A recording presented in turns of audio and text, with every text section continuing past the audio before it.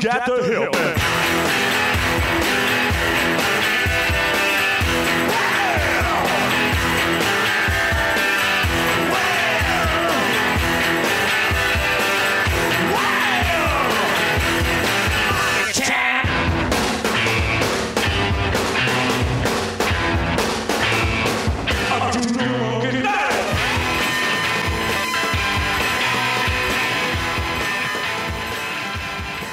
Guess who? It's Jim.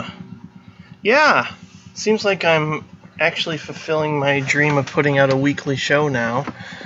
I'm actually recording this at work, which is crazy. I guess I am officially addicted to putting out content. So I hopefully you've been happy with the recent episodes, and we're back once again with another bonus episode and a spectacular special guest. I don't know if you want to leave this for Ron or whoever, but Lena brought it back. Oh, wow. The hands don't... She bought it here. But the hands... Uh-oh. Okay, sorry about that. I insist that I am on my break. I'm not slacking off at work. That's not my style. Anyway, you're probably wondering who the special guest is. No, you probably aren't, because you've read the title of this episode. So I surprised Patrick by calling him out of the blue to see if he would like to appear on the podcast to talk about his plans for an October bonus episode that he's doing with Gabe Powers. Now, if you remember last year, they did a really fun discussion on horror films that people voted on, and they're doing a sequel to the horror show episode from last year, which was a big hit. And I'm encouraging you all to go to Patrick's Letterboxd at letterboxd.com/PatrickRapole. And I also have to include a correction here because during our conversation, Patrick gave out a link that does not work. And the correct link now is bit.ly/DCHorror1. So whenever Patrick brings up the link in that episode, just keep in mind that it's actually bit.ly/DCHorror1. And don't worry, I'm going to include the correct link in the show notes, of course. But really, you should just follow Patrick on Letterboxd, since that's the only place you can find him now when it comes to social media, and I encourage you to do so. Also, him and I address my podcast addiction, which personally I think is way healthier than cigarettes and alcohol. Honestly, I don't really admit that I have a problem, and you can sort of be the judge of whether it's a good thing or a bad thing, but for me, it brings me pleasure and joy to listen to people talk about the things they love, and I'm happy to continue to bring you content, whether you choose to download it or keep it or wait or whatever you choose to do with the subscription to this podcast. And there's going to be a lot more to come. And don't worry, I know I mentioned at one point that there's going to be more spin-off shows that I'm going to be doing. That's not true. I'm really only going to be doing Directors Club and Pop Culture Club. But like I mentioned, I will be welcoming 2 more shows in the new year, hosted by a couple of guys that I think will be great. And for the next episode, there's going to be some more elaboration about my remastered, re-released CD. I don't even know why I'm calling it a CD, because it's only going to be available online. And it's going to be a way for you to contribute to the show. So hopefully you'll be inclined to do that, maybe even as a Christmas present, if you want to frame it that way. But I promise, soon enough, this show, especially as we reach episode 100, it's going to become better and more interactive, without losing its charm and terrible puns. So let's get to that spontaneous, unexpected, intrusive phone call in which I convinced Patrick to talk to me and to all of you for a very special bonus episode. Thanks for listening and for all your support. You guys are great. I love you. Patrick, my primitive painter of art, you will always endeavor be near to my heart. I will never cross water, never cross sea. We will always be with you, Joaquin, Ali, and me. If in our lifetime we find peace of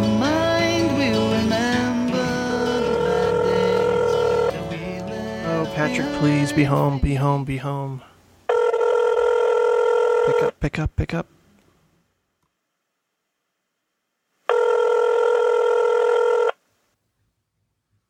Jim? Hey, Patrick. Hi. How you doing, man? I'm okay. Why? What's up? What's going on? Well, I hope you're not too busy and can talk for a bit. I figure I'd try and reach you on Google Chat as opposed to on the phone. Yeah, well, that's probably a good idea. I don't have my phone on. When I'm inside, I like to have. I don't normally have my pants on, and therefore my phone is usually away from me. Yeah, so understandable. I don't have air conditioning in this apartment, but yeah, I'm not too busy. Why? What's going on? Well, I was thinking about coming up with something here, if you'll bear with me for a second. So let's do this.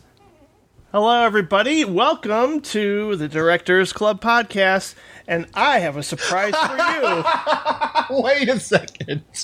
What are you doing? I have a guest whose voice you're going to recognize. Why are you... Wait, okay. I'm sorry. Go on. Go ahead. Finish this. Yes, everybody.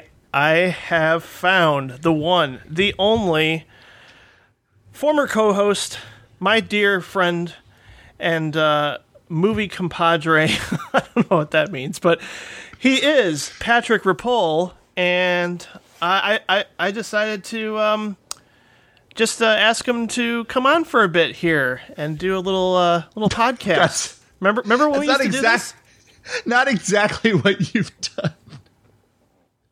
For those listening at home, Jim just called me on Skype randomly, and or on Google Chat, I guess, randomly, yeah. and then just went into the, I don't know what's going on, but okay, why?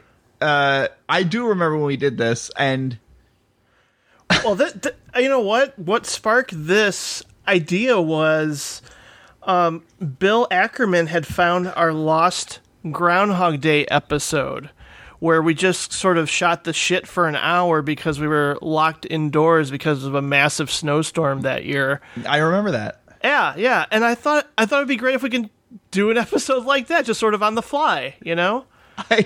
It's on the. I think maybe at this point it's an illness. Jim, with you, oh no!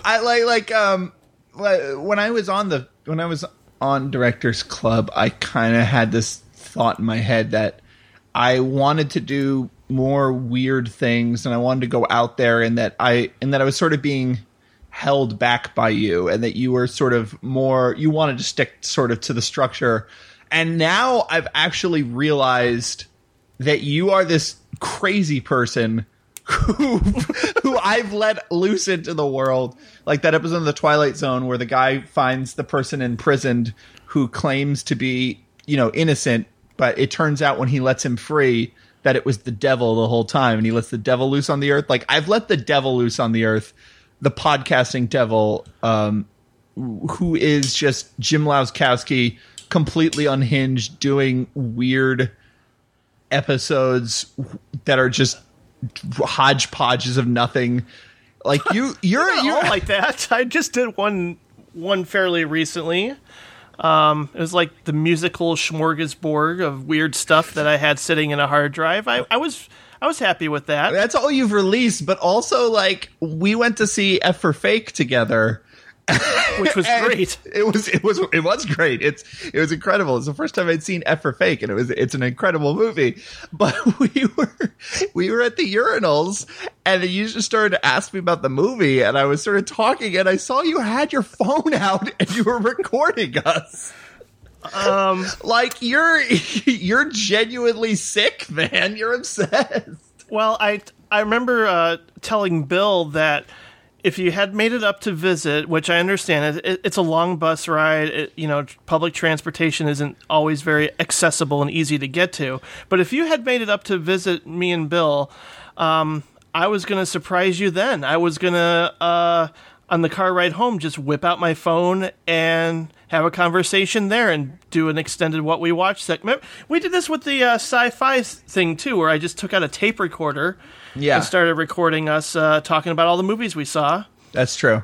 Another lost episode, but that one's definitely gone, I hope. Yeah, that didn't turn out too well, if you remember. Yeah. But I don't know.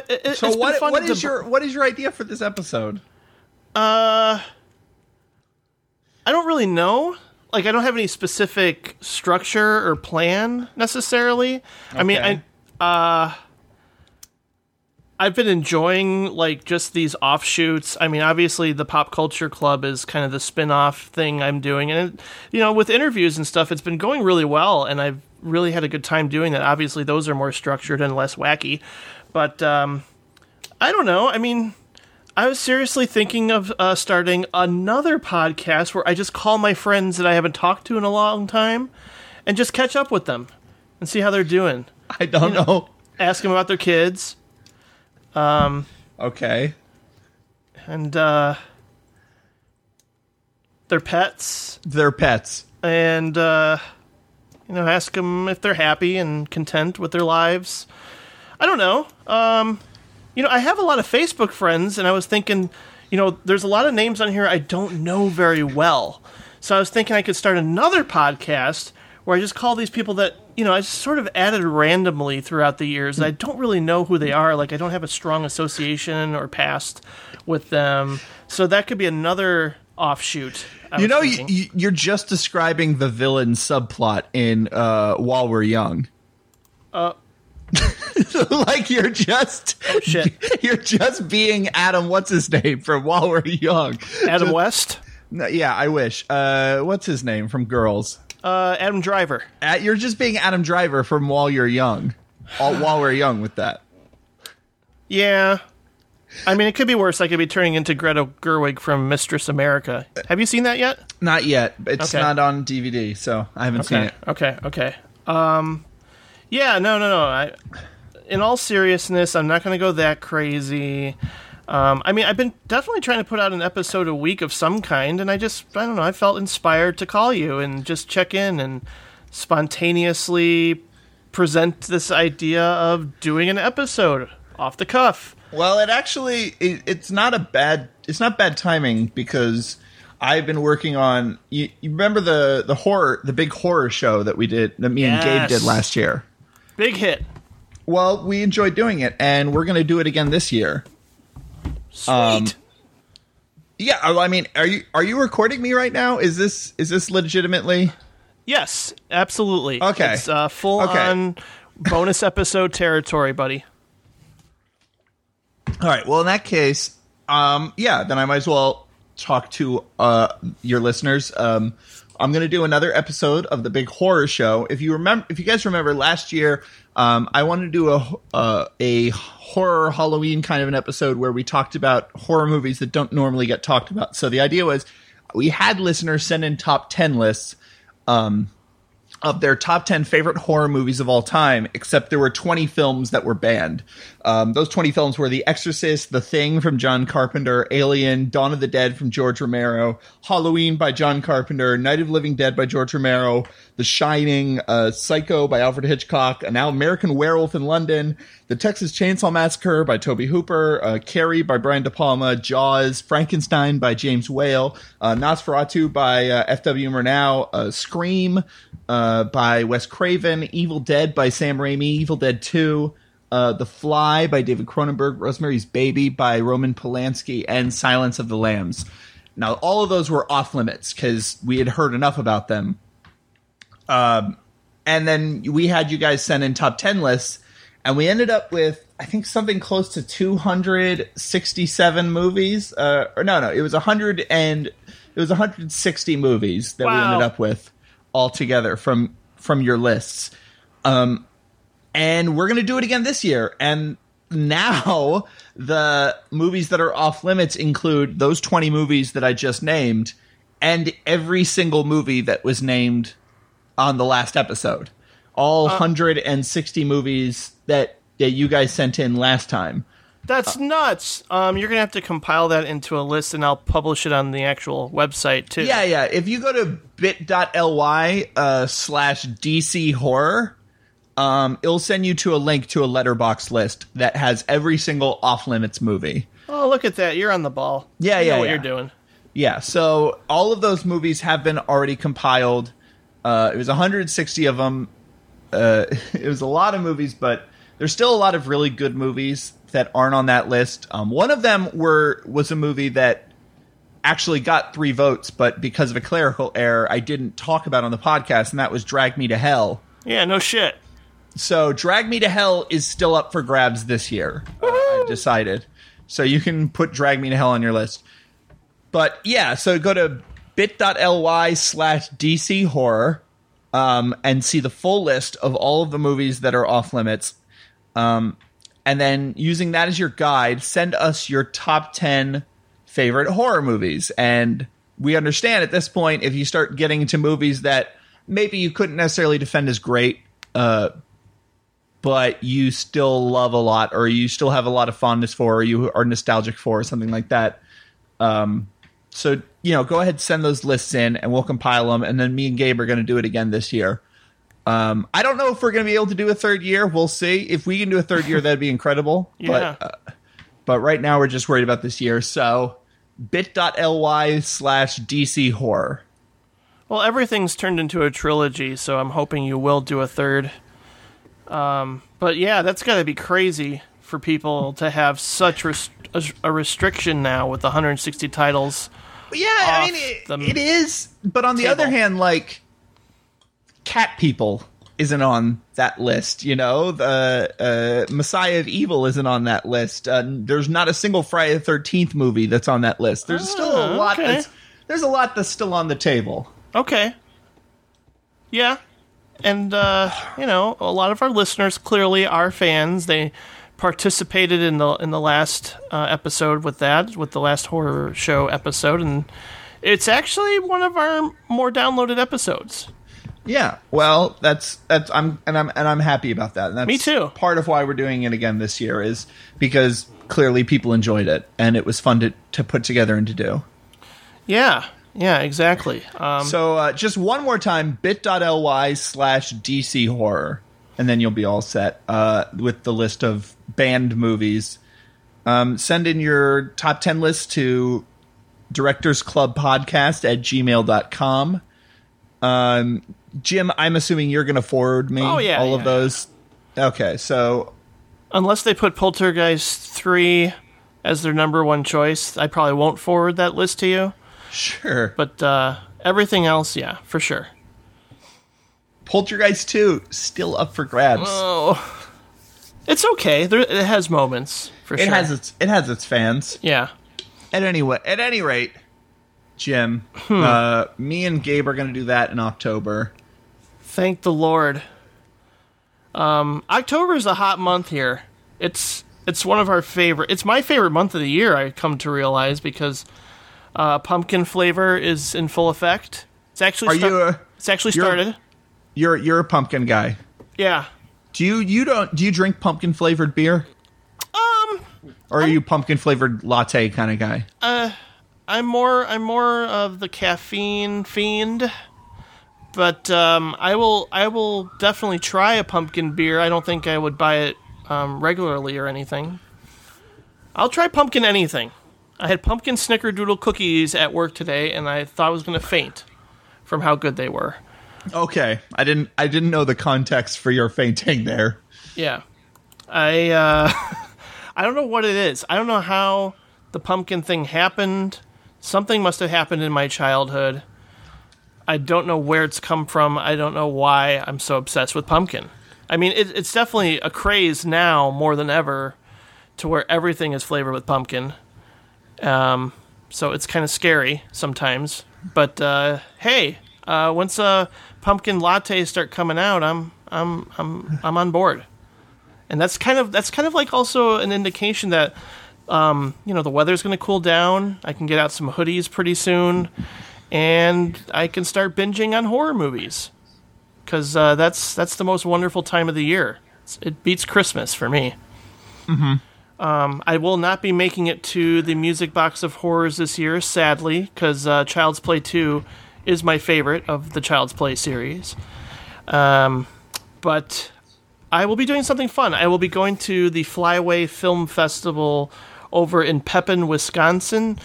I believe Andrew James, Kurt Halfyard, Matt Gamble, and James Gillum, amongst others, will be there in attendance. And we are renting a cabin in the woods, I think. So okay, so this is the end. much. Is there anything you want to say goodbye to the list? I mean, you're renting a cabin in the woods, so that's the end of you. You're gonna look. I don't want to insult you, but you're the first one to be dismembered. You've never had any illusions about that, right? Like, if you were in a slasher movie, you'd be the first one gone. Matt Gamble has the worst taste in film, so I think he should be the first to go. He's the most... Okay, so Matt Gamble...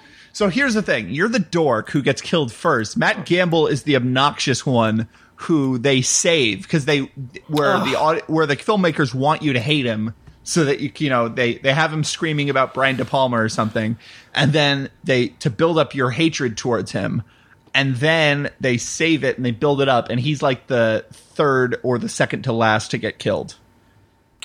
Yeah, but you get knocked off right away. I don't want to. But who's going to be there to record anything? Who's going to be there to record everything? I was bring a cassette tape recorder and everything and record everything that takes place. Look, this is not a found footage movie. It's Cabin in the Woods. It's a slasher movie. You're going to die. Oh. You're going to die first. What about Merman? Can't Merman come finally? He should. He deserves his due, I think. We get our choice. I mean, don't we? Well, actually, we don't have control over who comes to get us, I guess. No, you don't. All right. I need to rewatch that again. It's been a while. I mean, you have choice, but you don't know that you have choice until you've made the choice. I see. You pick up a random sort of idol or object that is associated with the monster that's going to kill you. Oh, that's right. But you don't necessarily know what corresponds to what. Someone had a big conch shell. I'm assuming that's the merman. But before that was blown into, someone reads the diary of the zombie rednecks. Yeah, I don't know. Who would I... What is the Flyaway Film Festival? I don't know. Okay, fine. I just know that all those guys over there in Minnesota, they have a strong association with it. Like, they know the people in charge of it, so they get some perks. I know at least a couple of decent films have played there in the past that... Andrew has talked about on the Cinecast that, he reviews and gives a thumbs up to, and they eventually came out in the fall. I don't think it's, like, going to be the new Charlie Kaufman movie or anything, but probably very low-budget stuff that hopefully is worth the time and effort. But I'm more or less going to socialize with some movie nerds in person, as opposed to just through microphones, and just to have that experience and to stay in a cabin in the woods. So what the hell? Might as well. Should be fun. Might as well. Go dowsing. Go find yourself a nice piece of applewood and dig a well. I like applewood bacon. Yeah, it's not the same thing. Have you ever been dowsing? You ever taken a dowsing rod out into the woods? Mm-mm. Okay. Well, new experiences, Jim. Even at your ripe old age, you're going to get new experiences. I'm all for it. I just want to make sure I bring my cassette recorder, a backup mic, an iPad, everything I can to archive everything that happens there. Because you just never know. You're a nut. I know that. You say you never know, but I know that you're insane. Well, Patrick, I mean, I believe me, I envy you. Every single day I think... I wish I could just go off the grid entirely. But I built this podcast on rock and roll. That's true. And now say one more line from that song, though. If you can say one more line, if you remember a single other lyric from that song, then... I think I remember the parody song more than the actual song. Yeah, that's what I thought. Which is scary. That's actually fine. the song where I comment on how long our podcast is. Yeah. Yeah. You are having a grand old time doing this podcast now, and I'm very happy for you. I'm very happy that your interview with the guy from Low is our most downloaded episode. Yeah, Matthew Sweet, Low, and now Rachel Grimes. Rachel was like, she's super nice. She's like, I'm going to post it on my website. She posted on her Facebook page. She wrote me a personal email saying how good the interview was. I was like, what the fuck? I didn't know this could happen. She's being courteous. That's a nice, courteous thing to do. I know, but usually you're just going through publicists, and the moment the interview's done, and you just put it up, and that's it.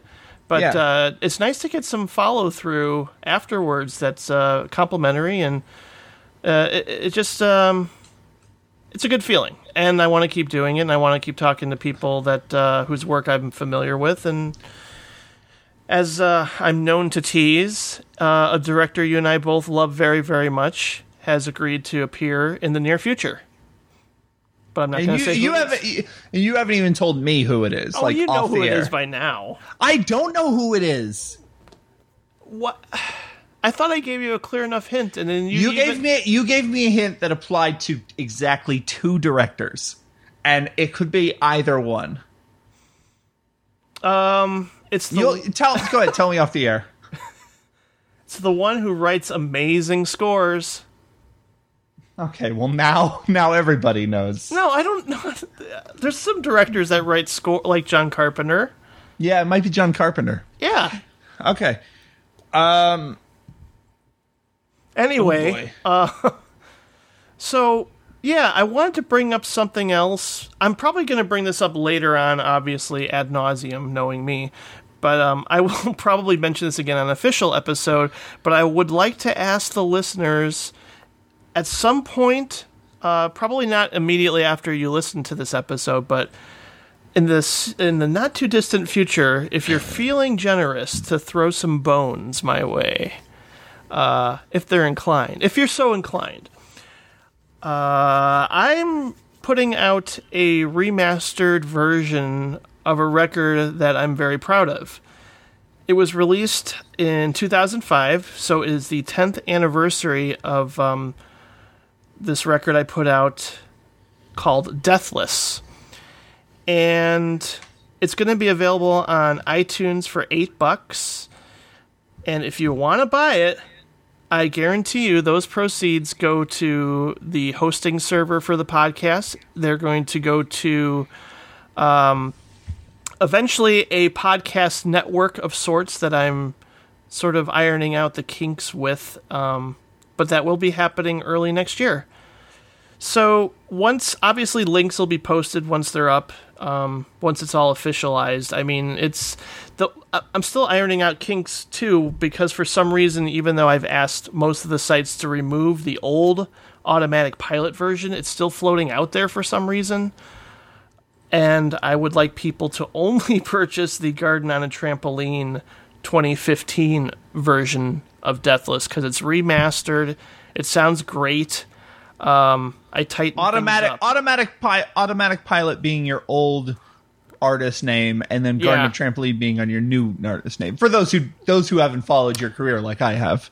Well, yeah, and that part of the reason why the name change kind of had to happen anyway is because if you go into iTunes and type in Automatic Pilot, you will encounter a San Francisco jazz band by that exact same name. And so, like, my records were getting mixed up with their records, and I don't know. I don't think there's going to be another band by the name of Garden on Trampoline anytime soon. So I'm sticking with that name from here on out. No more changes. That's a good name. It fits. Yeah. And it's a reference to All the Real Girls. So it does fit in a lot of ways. So if you're kind enough in the future to pick up this re-release, like I said, it's going to help out the podcast. That's kind of like, if you want to donate, you get a good record out of the deal. And I have 2 dudes on board that I think will be great, reliable, welcome members to this podcast endeavor that I'm hoping will find its legs early next year. since I've done my own spin-off show now with Pop Culture Club, and it's going to get its own feed finally, so that's another reason why I'm like, I should probably ask people to, if they feel like it. I'm not making you. I don't really think you have to pay, for a podcast.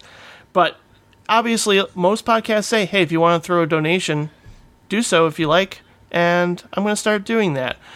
And you'll get some good music out of the deal, I think, anyway. And also, finally, I'm going to be giving away an Amazon gift card for $25 at the end of the year for episode 100. To whom? To me? No, to the listeners out there. I mean, we did this very, very early on. So you're going to do a listener poll? Yes. Okay. I just want to fill up my email inbox and get some feedback.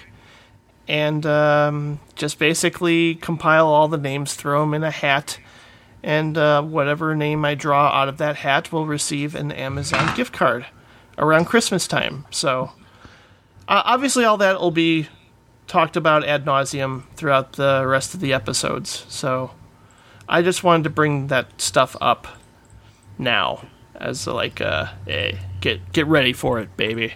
It's coming. Okay. I sound like Bruce Campbell for a second. Sorry. Yeah, you tried to sound like Bruce Campbell for a second. It's good enough. Okay. So, what's the weather like? At the beginning of the Groundhog Day episode, we talked about the weather. I think it's far too late to talk about the weather. Okay, that's true. Let's not do that. You know what's crazy? 20 years ago today, I saw the movie Seven on its opening day.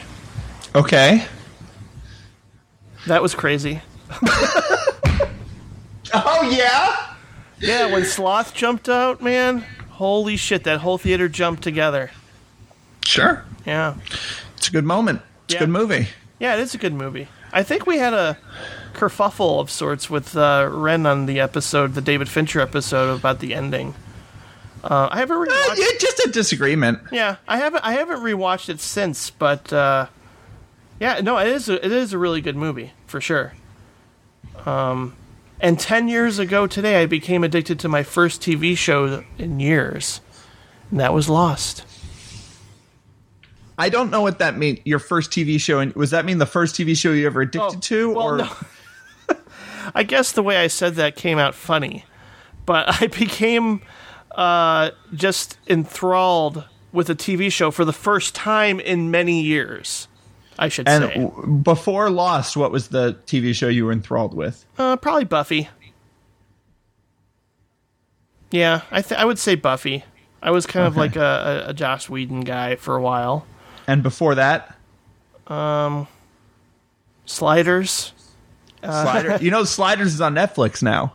Yeah, I know. I watched an episode of Sliders on Netflix a couple days ago. It's the only episode of Sliders I ever remember watching when it aired. And it's the one where they go to the world where everything's perfect and there's a lottery and they just get to draw as much money as they want at the ATM. But the lottery winners get killed. and that's like the idea is just like, if you get selected for the lottery, you sacrifice yourself and the population is low and therefore the world is perfect. Wow. Do you remember that one? I do. Man, it's been so long. If I just started binging on those, I don't know what would happen to my brain. You should probably just start watching Sliders and see what happens. I should. That's pop culture. There should be a Sliders spin-off show. What spin-off? Who gets the spin-off? What memorable character from Sliders? Would it be Natalie from Sports Night? Would you want Natalie from Sports Night to be? What's that actress's name? She's also in Sliders, but I don't remember her character's name from Sliders. Her character's name was Wade, and okay, so you want Wade from Sliders to have her own spin-off show? So what was her spin-off show be? Her sliding into other universes and doing good things. Okay, so just like you just want to remove all the other characters except for Wade. Sure, why not? Okay. It's funny because obviously I've always had crushes on girls with short hair, and that was one of my earliest memories of being really taken with that character, and in some way, like I think Sabrina Lloyd and Amy Seimetz, they look a little alike. Sabrina Lloyd, that's her name, yes. Sabrina Lloyd. Yes. I don't know what happened to her, but sadly, you may also remember her from your favorite Hal Hartley movie, The Girl from Monday. I don't remember her from The Girl from Monday. I just remember me screaming and pulling my hair out. That's all I remember from The Girl from Monday. But Sabrina Lloyd, I remember from Sports Night. Natalie from Sports Night. She's the greatest. I have not watched Sports Night, and I'm beating myself up right now as we speak. Yeah, anyway, I mean, if you haven't seen Sports Night, then you should... I don't know. It's not great. It's an Aaron Sorkin thing, but you should see Sports Night. It's fun. Yeah. I imagine it is, because I do like Aaron Sorkin. I don't love him, but sure some good dialogue. And it's a good cast, so I'll get to it. Regina's been rewatching Mad Men, and I've been catching it when I'm home. And it's fun to watch Mad Men and to realize how amazing that show is, and how amazing it wouldn't be if it was an Aaron Sorkin show, because every episode would just have some kind of climax where Peggy talked about feminism, or like how hard it was to be a woman in the office, or like every episode would just have to have some kind of social issue shoehorned in. There's a scene, there's like an episode of Sports Night that's just like Dan and whatever his name is, just like they're fighting and they're being goofballs or whatever, and then all of a sudden one of the characters has this like super earnest speech about how terrible hunting is, and how it's not a sport, and how it's just murder, and how hunting is terrible. Like, yeah, and I think there was a newsroom episode where it gets really intense and preachy about what goes on college campuses. I mean, obviously it's a relevant issue. I know there's a whole documentary that's come out called The Hunting Ground about date rape on college campuses and stuff. I haven't seen that episode. I just remember it caused an uproar amongst people. I don't know if it was, what Aaron Sorkin specifically had said or what, or his take on things, but it was just a controversial episode. He's known for that. He's known to get on a soapbox. He was pro date rape. That was why it was such a controversial episode. I don't think so. At the end of the episode, there were hotlines where you could call and order roofies. That was the controversial ending to that episode. No, that was after you walked out of Wolf of Wall Street. I think Ludes came back, and you could order them through an app. That's a different thing. That's a different thing. Speaking of Ludes, they're yes. I bet everybody loves it by now when I go speaking of something to see if the segue is going to be successful or not. And by me just saying that, the segue has been unsuccessful. That's terrible segue. Yes, go on. Okay. So speaking of Ludes, maybe I'll just edit that whole last thing out. No, I probably won't. But I saw an interesting movie that Bill Ackerman has recommended many, many times. And he told me if I didn't see it, he was going to saw off my legs. So I figure I better track this puppy down. And it's a movie called Chilly Scenes of Winter. It's essentially modern romance and high fidelity, only more meaner and more direct, better edited, and has some amazing dialogue. I'm actually going to buy the book because I love the movie so much. And it's one of my new all-time favorite breakup doomed love stories. It stars John Hurd, who falls in love with a married coworker played by Mary Beth Hurt. And on one hand, you can sort of, it's not going to stand out visually in any way. It's not like the camera work is spectacular. It could have been a stage play in a way. But that's the thing, is like the characters interact in a way that's very genuine, but also kind of stagey, and there are certain moments that make it seem like it could have been a Mamet play, with lines like, "I am going to rape you" at a very vulnerable moment in the movie that just sort of comes out of nowhere, but it just like, it's just so insane and intense and crazy to hear something like that. I think clearly the author of this book and the director had no qualms with making both of these characters look like complete assholes, both to us and to each other on screen. So this movie is kind of like the blueprint for the stuff that Baumbach would go on to do, or something like Young Adult. It's just really raw, and it's just a great character study. When did it come out? I should have that available when I'm going to talk about it. I think in the late 70s. Okay. Pretty sure. Bill is probably yelling if I'm incorrect on that. But it's not easy to find. The only way I found it was by ordering it through Amazon, which I want to say is a DVD-R that they are responsible for putting out, I guess. Who is they? Amazon. Amazon. Like, they burned out-of-print, hard-to-find movies onto, like, DVD-Rs, I guess, for a while. They did that with Lisa, I remember. Lisa has an actual release now. Yes, thank God. But early on, I remember, like, out-of-print movies that you could not find. I guess it was maybe just a VHS dub or a Laserdisc dub of some kind that they would put on a DVD-R. Because this is weird. When I put the DVD in my computer for Chilly Scenes of Winter, it actually came up as Wicker Park for some reason. And I don't know why. And it has one of those horrible still shot menus that, just looks terrible. Yeah. And, I mean, so I don't know. It's only available in a 2-pack with another John Hurt movie called Cutter's Way with Jeff Bridges, which I'm going to watch soon too. It's a shame because I think it's a movie that deserves more attention and should get a Blu-ray release. And these days, a lot of interesting out-of-print movies, especially in the horror genre, are getting supreme Blu-ray releases. I don't know if Chilly Scenes of Winter is going to be one of them anytime soon, but it's a really caustic and realistic take on romantic love that might be on par with something like Manhattan, at least for me. So I don't know if you'll respond as strongly to it or not, but thank you, Bill, for recommending that puppy. I'm just going to I'm starting to call movies puppies, and I don't know why. I've done that twice already, so that's weird.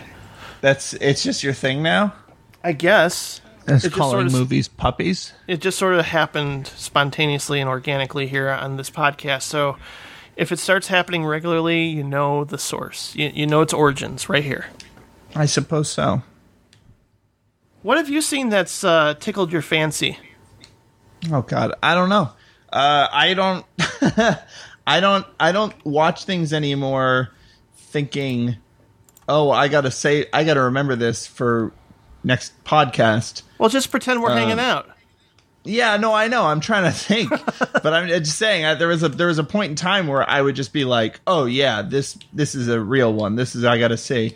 I can say Zombie is really good. Yeah, I still need to see that. I'm a dick.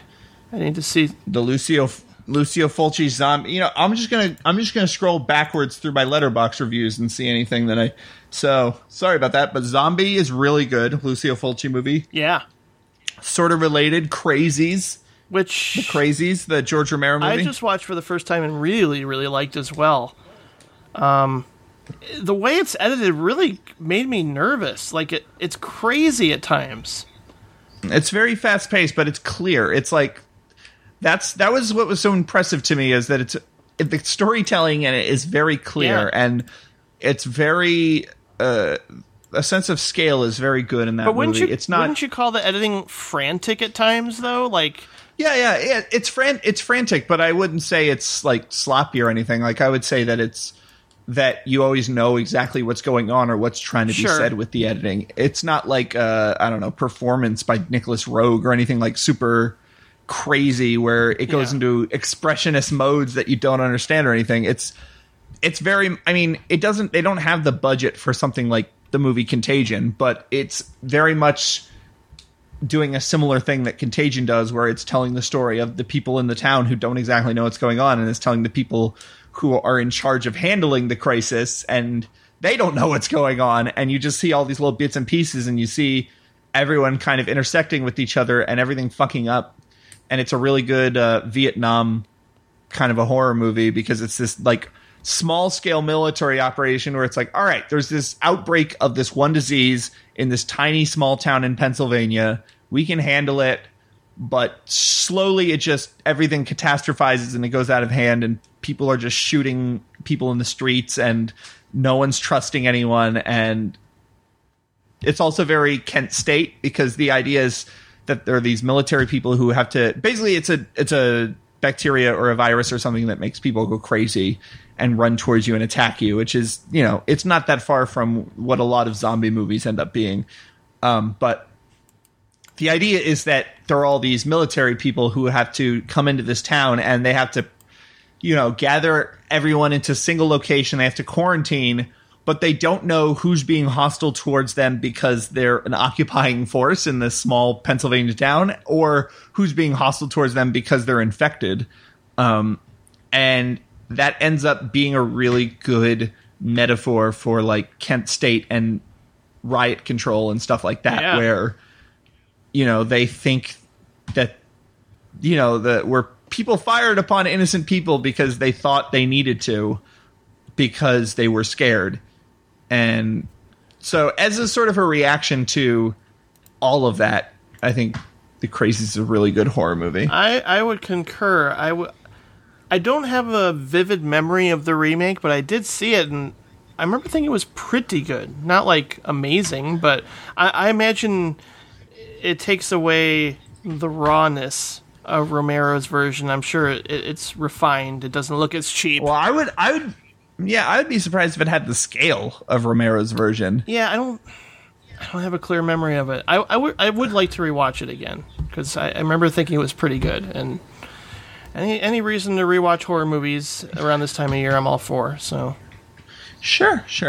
I saw Mad Love, which is a horror thriller kind of movie from 1935 with Peter Lorre, and it's totally perverse, weird fucking movie that.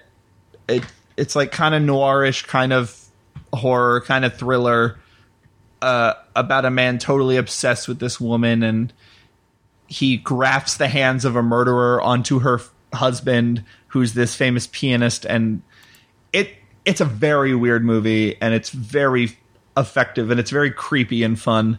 So I saw that. I saw The Jinx, finally. Oh, yeah. That's good. Yes, it is. That's good for all the reasons people say it's good. Compelling as hell. Yeah, Let's Scare Jessica to Death I saw for the first time. I really, really loved that. Rewatching that real soon. I saw Unfriended. I loved that movie. I thought that movie was incredible. I kind of got tired of the screaminess and the craziness by the last maybe 20 minutes. Once the guy puts his... Spoiler alert, I probably shouldn't yet, though. The hand... goes somewhere. the death scene.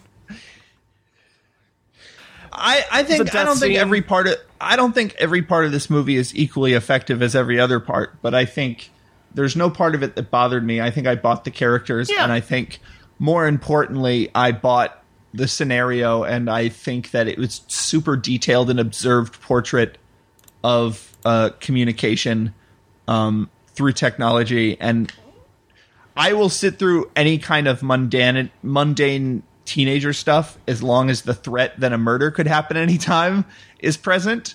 That's kind of why I like slasher movies to begin with. And I thought every character in this was more relatable and more believable than, I don't know. There's a lot of slasher movies like The Burning or Terror Train, where it's these people who pulled a prank and then they get their comeuppance. You know, I think these characters were more relatable than any characters in those movies. It gets hysterical, certainly, but I didn't find it overly hysterical. I bought it the whole time. I thought that movie was really good. I totally understand anyone who doesn't like Unfriended, but I totally liked it. I liked it a lot more than I thought I did. All right, I would. I listened to your podcast that you did with Still Watching the Skies about the Invasion of the Body Snatchers movies. Yeah. And I saw Invasion, the Nicole Kidman, Daniel Craig 2007 Invasion of the Body Snatchers movie. I like that more than you did. I was like, whoa, Patrick, look at you. I'm going to rewatch it again. Yeah, I don't know if you'll like. I mean, the thing for me is with all of the Invasion of the Body Snatchers movies, the thing that is the most intriguing is passing. Is the idea of look, don't make a stink, just be normal, act unemotional, and they can't tell that it's you. And to me, that's really intriguing because that's how I feel every day of my life. like I feel like I'm just pretending to be a kind of person that I'm not because that's how you stop people from looking at you and freaking out. So like a lot of that movie is dedicated to the idea of passing. And I find that really intriguing and I really like that a lot, especially considering it was partially rewritten by Lena Wachowski. You know, which is like if any mainstream Hollywood writer has insight into the horrors of passing, it would be Lena Wachowski.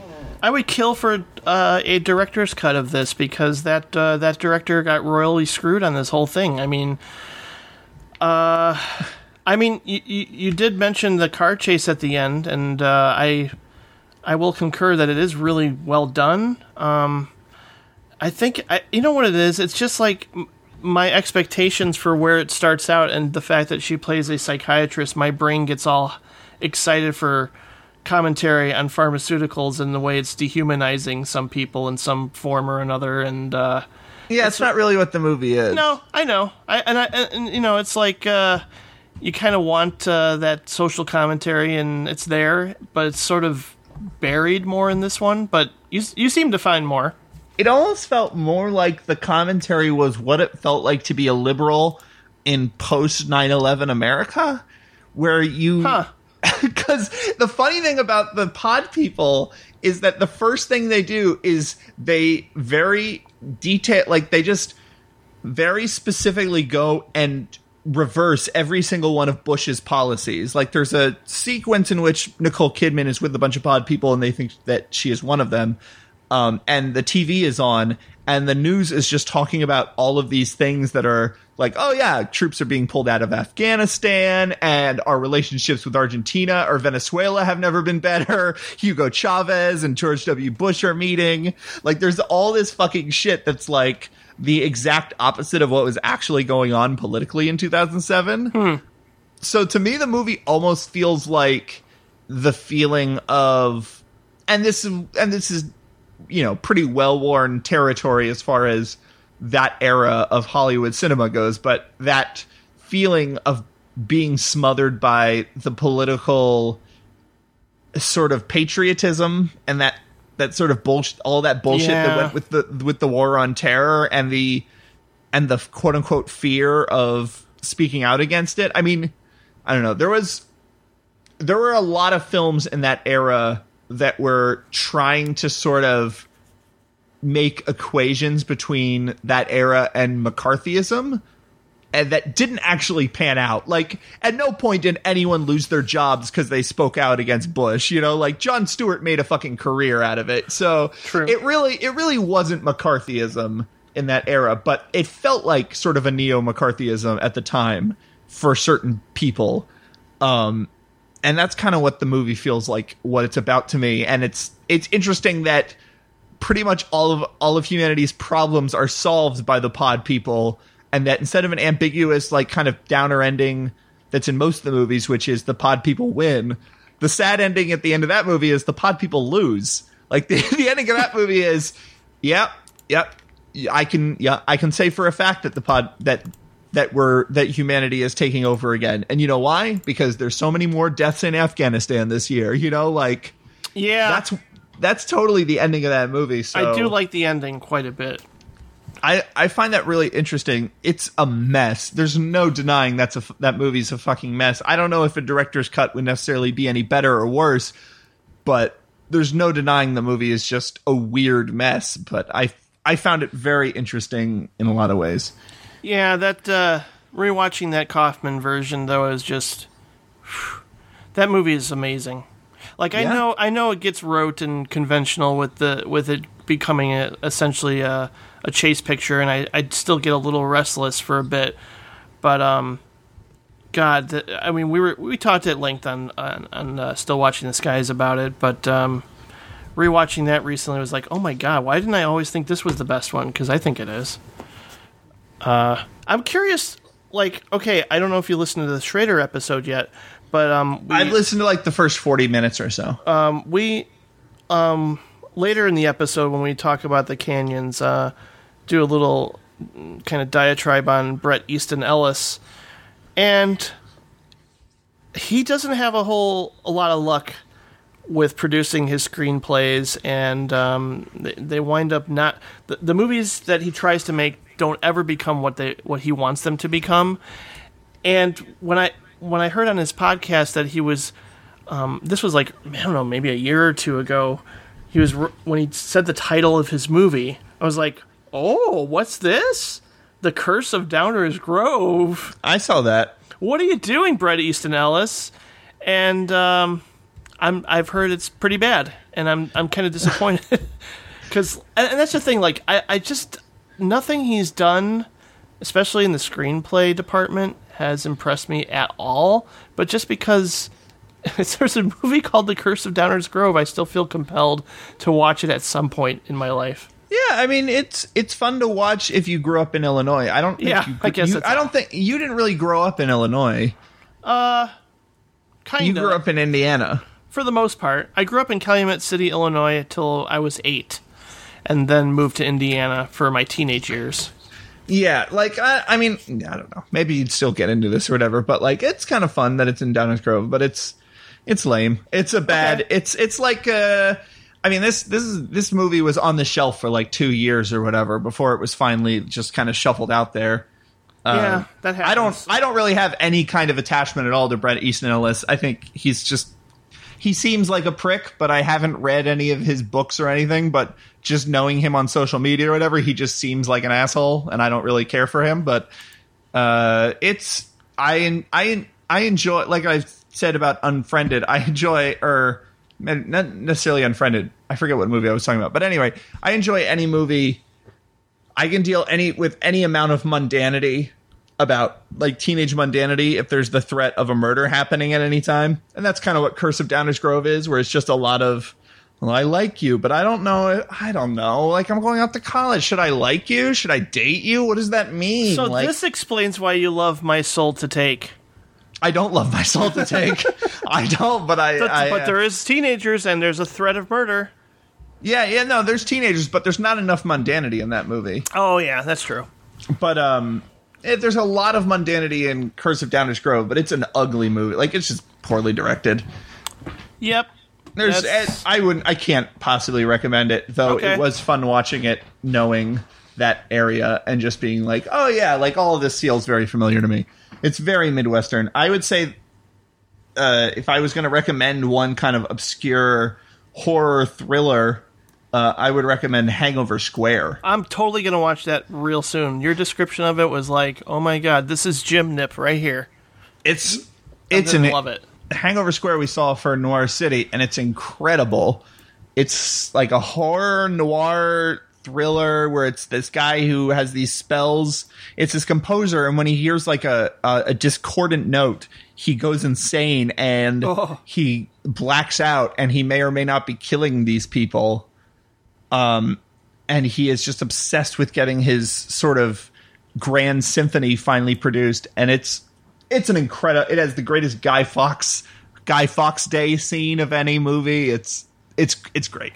You know, speaking of Letterboxd, your take on the original Texas Chainsaw Massacre is pitch perfect, because I completely 100% agree that the moment that the couple goes towards the other house in search of gasoline, it could be the best sequence in horror movie history.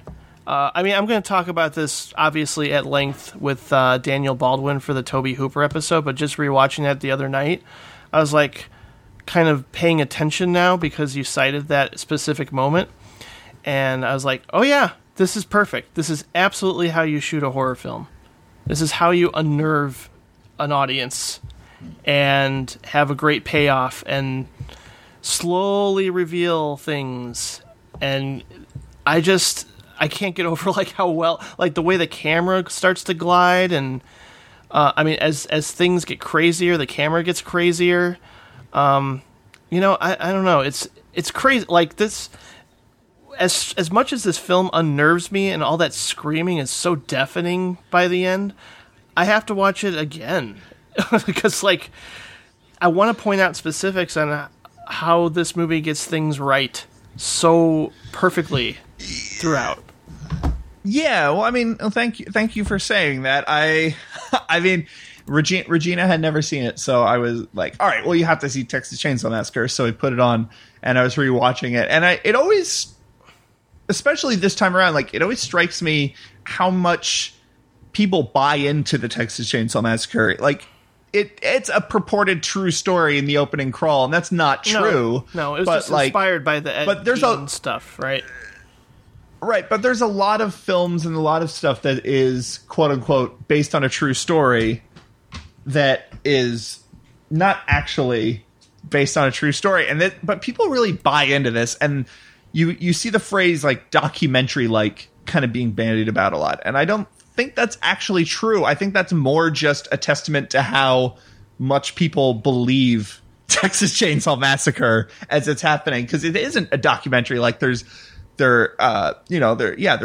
gliding sort of pans, and there's dollies, and the camera movement is actually quite sophisticated, especially in the first half of the movie. And there's that real, like, there's no documentary in which they would follow a girl getting up off of a porch, this sort of swing set / bench thing, and the camera slides under the bench as it's following her.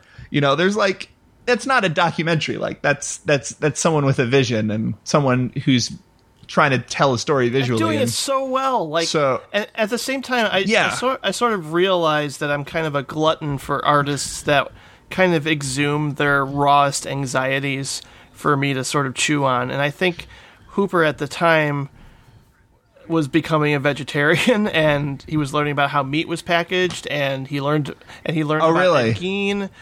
And there was all, obviously Vietnam stuff. So, it was just the perfect marriage of all these things going on inside of his mind at the time. And he channeled all of his anxieties into this movie. And you can feel it throughout. And that's kind of what I live for, when a director can channel that so beautifully. And like I said, this movie it freaks me the fuck out. It gives me nightmares. It's, it makes me bite my nails throughout the entire thing practically, but yet it's an experience I don't mind reliving, which I don't know what that says about me, but I think it's really just me being in awe of the craft more than just like, oh my God, I can't wait to relive, people getting tortured. It's just just how he did everything so well and never really did that again throughout his career. Yeah, that is kind of the oddest thing about the Texas Chainsaw Massacre, is how much is how no other Tobe Hooper movie, and there are people who disagree. There are people who are really into Eaten Alive and Texas Chainsaw Massacre 2 and a couple of other ones he's done, but for the most part, most people agree that there's really nothing in his filmography that even touches Texas Chainsaw Massacre, and it's just one of those odd sort of just events that happened, and everyone involved just kind of came together and accidentally did this crazy thing. And it's sort of, it's kind of, we had the Directors Club, and we talked about different directors, and to a certain extent you have to entertain auteur theory when you're talking about directors, because you're talking about the similarities between their films and sort of the through lines that you find. But it's kind of ultimately, why I'm not an auteurist is because I really do think that just like blind luck plays so much of a huge factor into films, because there's just so many moving parts that you have to wrangle together, and there's so much stuff going on, and everything contributes to everything. And then what you come out with is sometimes the Texas Chainsaw Massacre, and sometimes it's deranged. You know, sometimes it's like a terrible grindhouse, just garbage piece of crap, like Deranged, or you know, or something like that. It's amazing how that can happen. Like even with, you know, Scorsese and Schrader and De Niro getting together for something like Taxi Driver, where everything was just in its right place, and everybody was in the right frame of mind to make something like that at the time.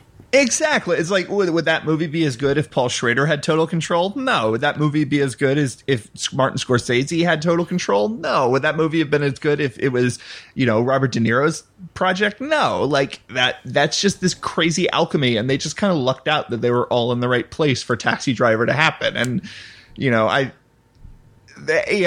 Texas Chainsaw Massacre is one of the greatest films ever made, and Eaten Alive is, you know, kind of entertaining in a dirty, disreputable way. But I will find that out.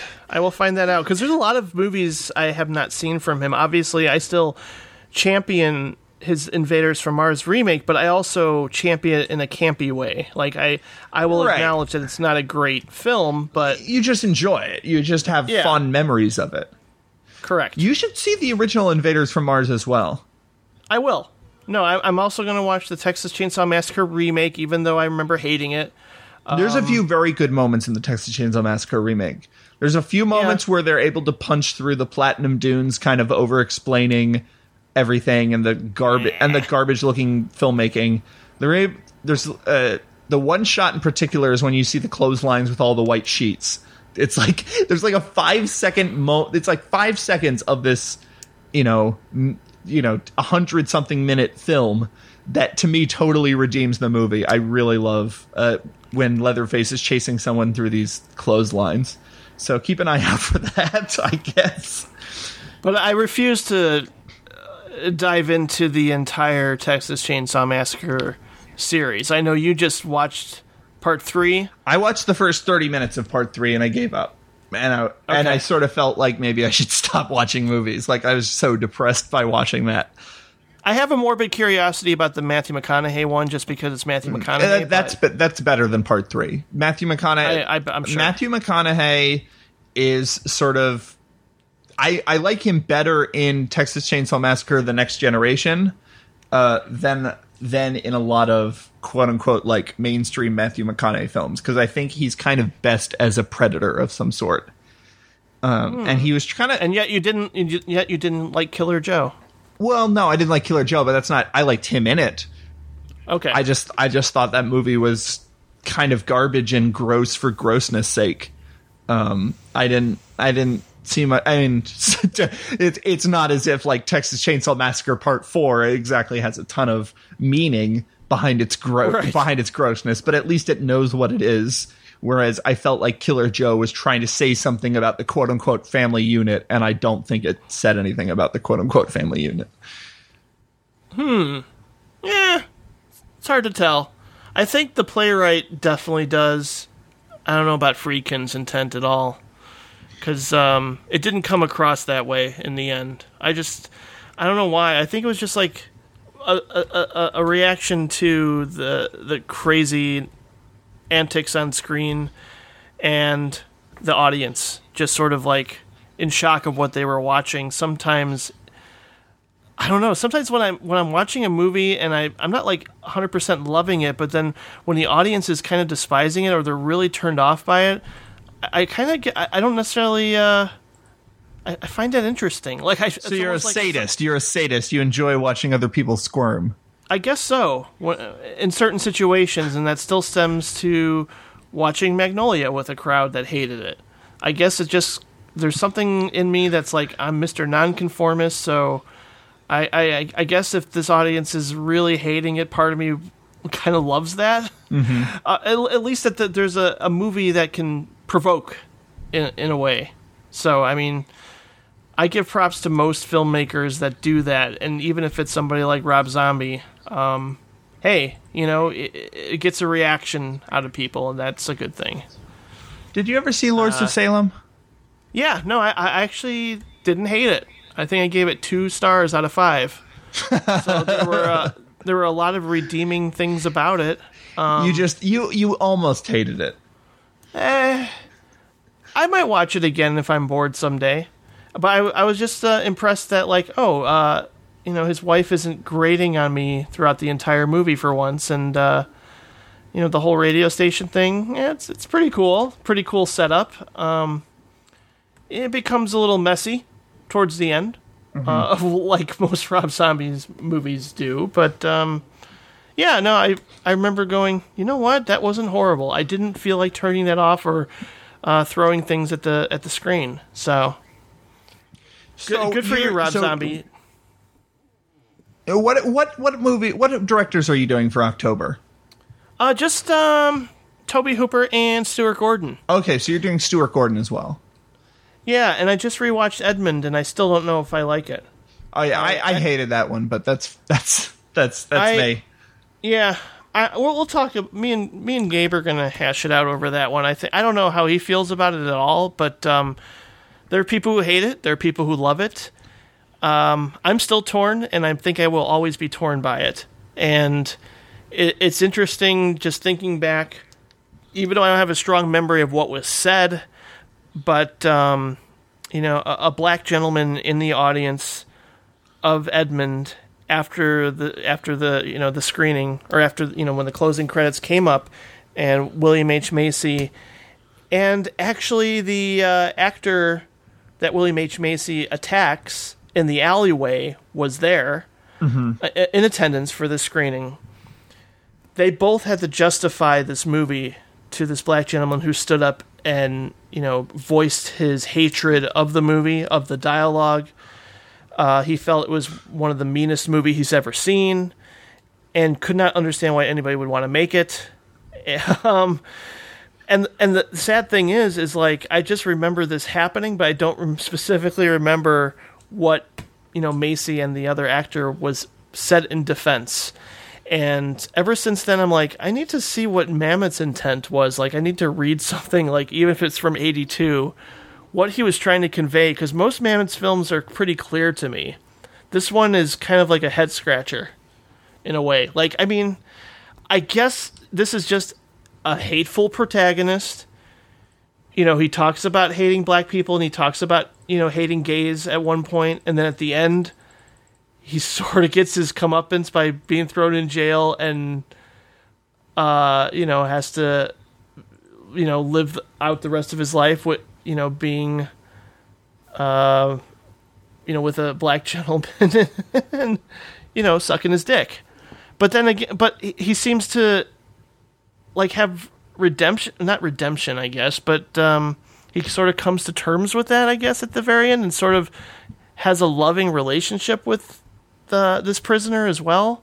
So that's why I'm like, I don't know what to make of it, and I don't know if it's worth deconstructing at all because of the mixed feelings I have throughout it. I do like I do like the Julia Stiles, William H. Macy scene, because that's like pure Mamet. That's like Oleana Mamet stuff. Yeah. Where it's just like two characters, waxing philosophical together. So I love that shit. But a lot of it is really just like for the most part. Like it's a huge disappointment in terms of Mamet's work in general, I think. But it's interesting because like I just Googled him for the heck of it, and I find out that he was supposed to have a movie come out this year, but I guess it's been pushed back, and it stars Cate Blanchett. And it's another puzzle con movie, if you can believe it. So. Is it based on a play, or is it based on a play, or is it an original screenplay? It's another Spartan type movie. I think it's just an original screenplay of his. Cool. I mean, I like David Mamet as a director. David Mamet did not direct Edmund. I think probably, I don't know. I don't know about Edmund because I don't know what his intent was. I feel like I know what his intent was, and I feel it doesn't justify all the hate speech in the movie. Or at least kind of how I feel. The earnestness of the hate speech. And I certainly hate the ending, but whatever. I'm not qualified to really deconstruct all that and pull all that apart and actually say whether or not it's offensive or whatever. Like, I don't know. I hated it. I thought it was offensive. And on the flip side, though, you should try and see Stuart Gordon Stuck, because that's a movie that's sort of commenting on the ugliness of humanity. That's based on a true story, and it's really great. It's like that. It's like Edmund done right in a way. It's just, it shows how ugly and callous and evil people can be. It's like a psychological horror movie of sorts, in which a woman on the way home is texting and she winds up hitting a bum, and he gets stuck in the windshield of her car, and craziness ensues from there. That's all I'm going to say. But it's based on a true story, and it's something special. Yeah, maybe I'll see it. I don't know. Yeah. I'm not the world's biggest Stuart Gordon fan. I mean, I respect him as an artist. I respect his place in the history of theater. You know, he founded the Organic Theater Company. Yeah. He was the first person to ever put on a David Mamet play. He founded the theater company that Joe Mantegna and Dennis Franz and all these people were part of. So, like, I respect all that, but I mean, and I love Reanimator, obviously, but I'm not the biggest Stuart Gordon fan outside of Reanimator. So maybe I'll check all that out. I like From Beyond quite a bit, and I still haven't seen Dolls, but I know Gabe loves that one, so we'll see. It's going to be an interesting October. Hopefully, an interview will come out at the end of the month or so, and we got your October Halloween special. Mm-hmm. And my bonus episode with Robert Reinecke about anthology horror movies as well. Yeah, that's great. I'm excited for that. There's a couple I noticed when you were logging them on Letterboxd that I have not seen that I kind of want to. Like what?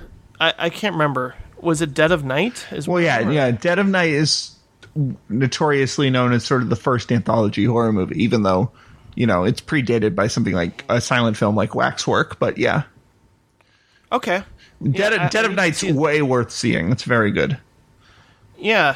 It didn't look easy to find. I found it. I found it somewhere on the internet. Okay. I will do some hunting. It's easier to find in Region 2 than it is in Region 1. I'll say that much. I see. Okay. Well, I'll definitely look for it, and I'm excited to see it. There's, I'm imagining a creep show. There's a creep show mention. Yeah, we got into creep show a little bit. Okay. Tales from the Dark Side, the movie? I watched that, but that's not one of the ones we discussed. Okay. It's really only worth noting because it rips off the ending. One of the last story of Tales of the Dark Side rips off the ending of Quaidon, one of the stories in Quaidon. Oh, okay. Huh. Yeah, have you seen Quaidon? No, I haven't. Well, you know, get a bottle of wine, sort of have a nice block of time set out. It's a long movie. Watch Quaidon. It's gorgeous and heartbreaking. Quaidon is quite long. No, that didn't work at all. No. I don't. You know what? This is your podcast. I don't have any say on that anymore. You can make all the puns you want, Jim. I can't yell at you. I'm a guest. I've probably made less since you've been gone. So this whole time you were only doing it to annoy me. Probably. Okay, that's nice to know. Thanks. Yeah, I know. It's okay. I just, I know you're missed, and but at the same time, you're not completely absent, and that's good too. No. Like, you're gonna hopefully be on for the Michael Curtiz episode I do with Sergio. So that'll happen later in the year, I believe. Yep. Yeah, we'll see. And next year's going to be interesting. I keep getting a flood of requests. Well, not a flood. I shouldn't exaggerate. I gotten about 6 requests total. So I'm going to consider those from other people. And yeah, we'll see what the future holds. I gotta say, I can't give this up. I love podcasting too much. I hope to talk with other people that I respect and admire. Yeah, man, I can't get enough of this podcasting thing, because it's not quite reality. It's like a totally filtered reality, Yeah. It's like I can pretend everything's not quite the way it is by filtering it through microphones and RSS feeds. Are you? I want to make podcasts, Heather. I mean, Patrick. Isn't that what we're here to do? I do. You're building towards something. I don't know what you're referencing, but I'm enjoying it nonetheless. Okay, good. Who's Heather in this situation? That's I think I was referencing another found footage horror movie that we both love. Oh, the Blair Witch Project. Yeah. Oh, okay, yeah. Okay, now I see what you're doing. Cool. Okay. It's not quite reality. Awesome. So, if anyone's still listening, number one, congratulations. Don't know why you're listening to this episode that Jim springed on me. Number two, send in your top 10 horror movie lists to directorsclubpodcast@gmail.com. Your top 10 list cannot contain any movie that we've previously mentioned. If you're not sure what movies we've mentioned, you go to bit.ly/DC horror, and you will see a complete letterbox list of every single movie we mentioned on the last episode, including all the movies that we didn't mention on the last episode because they were banned to begin with, like Exorcist and Alien and Dawn of the Dead and things like that. So send in those lists, and that way we'll be able to do another one. Ooh, scary stuff, kids. Can't wait for that episode. Count Floyd? Is this Count Floyd now? Yeah. Caught on quick. I started watching Persona the other day. Speaking of Count Floyd, that's a good reference. The very best episode of SCTV with Count Floyd on it is the one where he shows that Persona parody, and he goes, "Well, look, depression and ennui, that's really scary stuff, kids." It actually has some sort of insight into horror and why I find movies like Apocalypse Now more scary than most horror movies. Is this sort of existential panic that goes behind them. I started to watch Persona. Guess what? Persona, kind of impenetrable. I'll have to try again.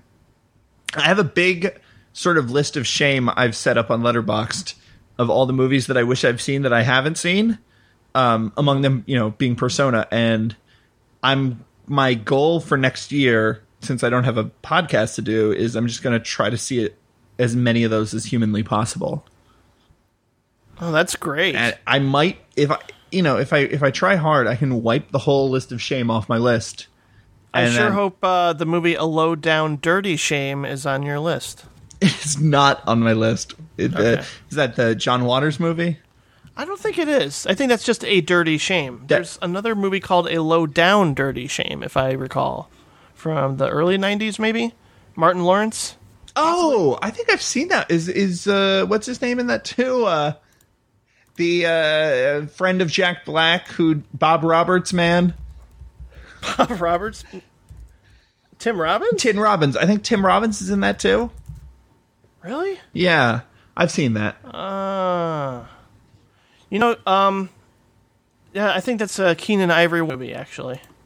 Okay, then I haven't seen it. Charles S. Dutton. Yeah. Anyway, I would want to encourage everybody that despite Patrick completely dropping off the face of social media, Nothing to Lose, 1997. That's what you're thinking That's the movie. Yeah. With Martin Lawrence and Tim Robbins. That's the one I've seen. Right. I think I saw that too. I don't remember a thing about it. But, yeah, I think people really need to go ahead and follow Patrick on Letterboxd because that's where he's at, and he writes more reviews than I do, and he does it very well sometimes. Most of the time. I'd say 95% of the time, Patrick's reviews are amazing. Thank you. So I think people should read those. What reviews did you find amazing? Well, what have I ever written that didn't completely change your life? The Texas Chainsaw one that I cited earlier was quite good. Just look for my likes. Okay. Never mind. No. You know what you're talking about still. and you know what you're writing about, so keep it up. And I'm excited for you to sporadically pop up when you can. And what is your letterbox, Patrick? It's just Patrick Rapol. It's just letterbox.com/Patrick Rapol. Ah. And the website for this podcast is directorsclubpodcast.com. And send those emails in at directorsclubpodcast@gmail.com. The next official episode will be very soon. Say a couple weeks here with Daniel Baldwin, and we're going to talk Tobe Hooper. I believe early in the episode we're going to talk just briefly about the passing of Wes Craven, including a brief discussion on a couple of Twilight Zone episodes that he did in the mid-'80s that I'm quite fond of. So look forward to that, everybody. And I'm sorry, what Twilight Zone episodes? He did one with Bruce Willis and another with Melinda Dillon that actually scared the shit out of me as a kid. But if you watch it now, it's actually one of the fakest looking special effects you'll ever see. I'll send you the episode. You need Shatterday. Is it Shatterday and A Little Peace and Quiet? A Little Peace and Quiet is one of my favorite Twilight Zone episodes from the 80s. I'm totally into those amazing stories and the Twilight Zones. I don't remember anything about Tales from the Dark Side from the 80s, but I prefer Tales from the Dark. I recently rented a bunch of Outer Limits from my store. I need to watch some of those. You know, the thing about Outer Limits is they were hour-long shows, so their pace is way off. They feel like just kind of B movies more than they feel like, because I mean, back then an hour-long show was 4 minutes of programming, so like they feel like programmer kind of B movies more than they feel like concise little anthology episodes. The way that Twilight Zone, which was a 30-minute time slot, like the way that was. So Tales from the Dark Side, that was a 30-minute show. I enjoyed that quite a bit. I don't know about the new Twilight Zone or What Amazing Stories was, but I prefer the 30-minute anthology show. Yeah. You should watch Amazing Stories just because it's such a relic for the Amblin period, and a lot of directors got their start on there, even if some of those episodes are really lame. It's worth seeing, and sometimes it's Is that on Netflix? it used to be. I don't think it is anymore. Okay, well, I guess I'll see it Sunday. We don't have that at my store, so. But it's interesting, and that Wes Craven episode, I can send you a YouTube link for it real quick because it's really interesting. It's totally up my alley. But that ending, for some reason, because it's I won't give it away, obviously, but it just scared the shit out of me as a kid. Like, it's one of those things that you see when you're young that just, like, the idea of it is scary. Mm-hmm. And for some reason, like, the memory of the final image is much scarier in my head than it actually is in reality. So, and rewatching it last year, I kind of went, oh my god, that is so fake.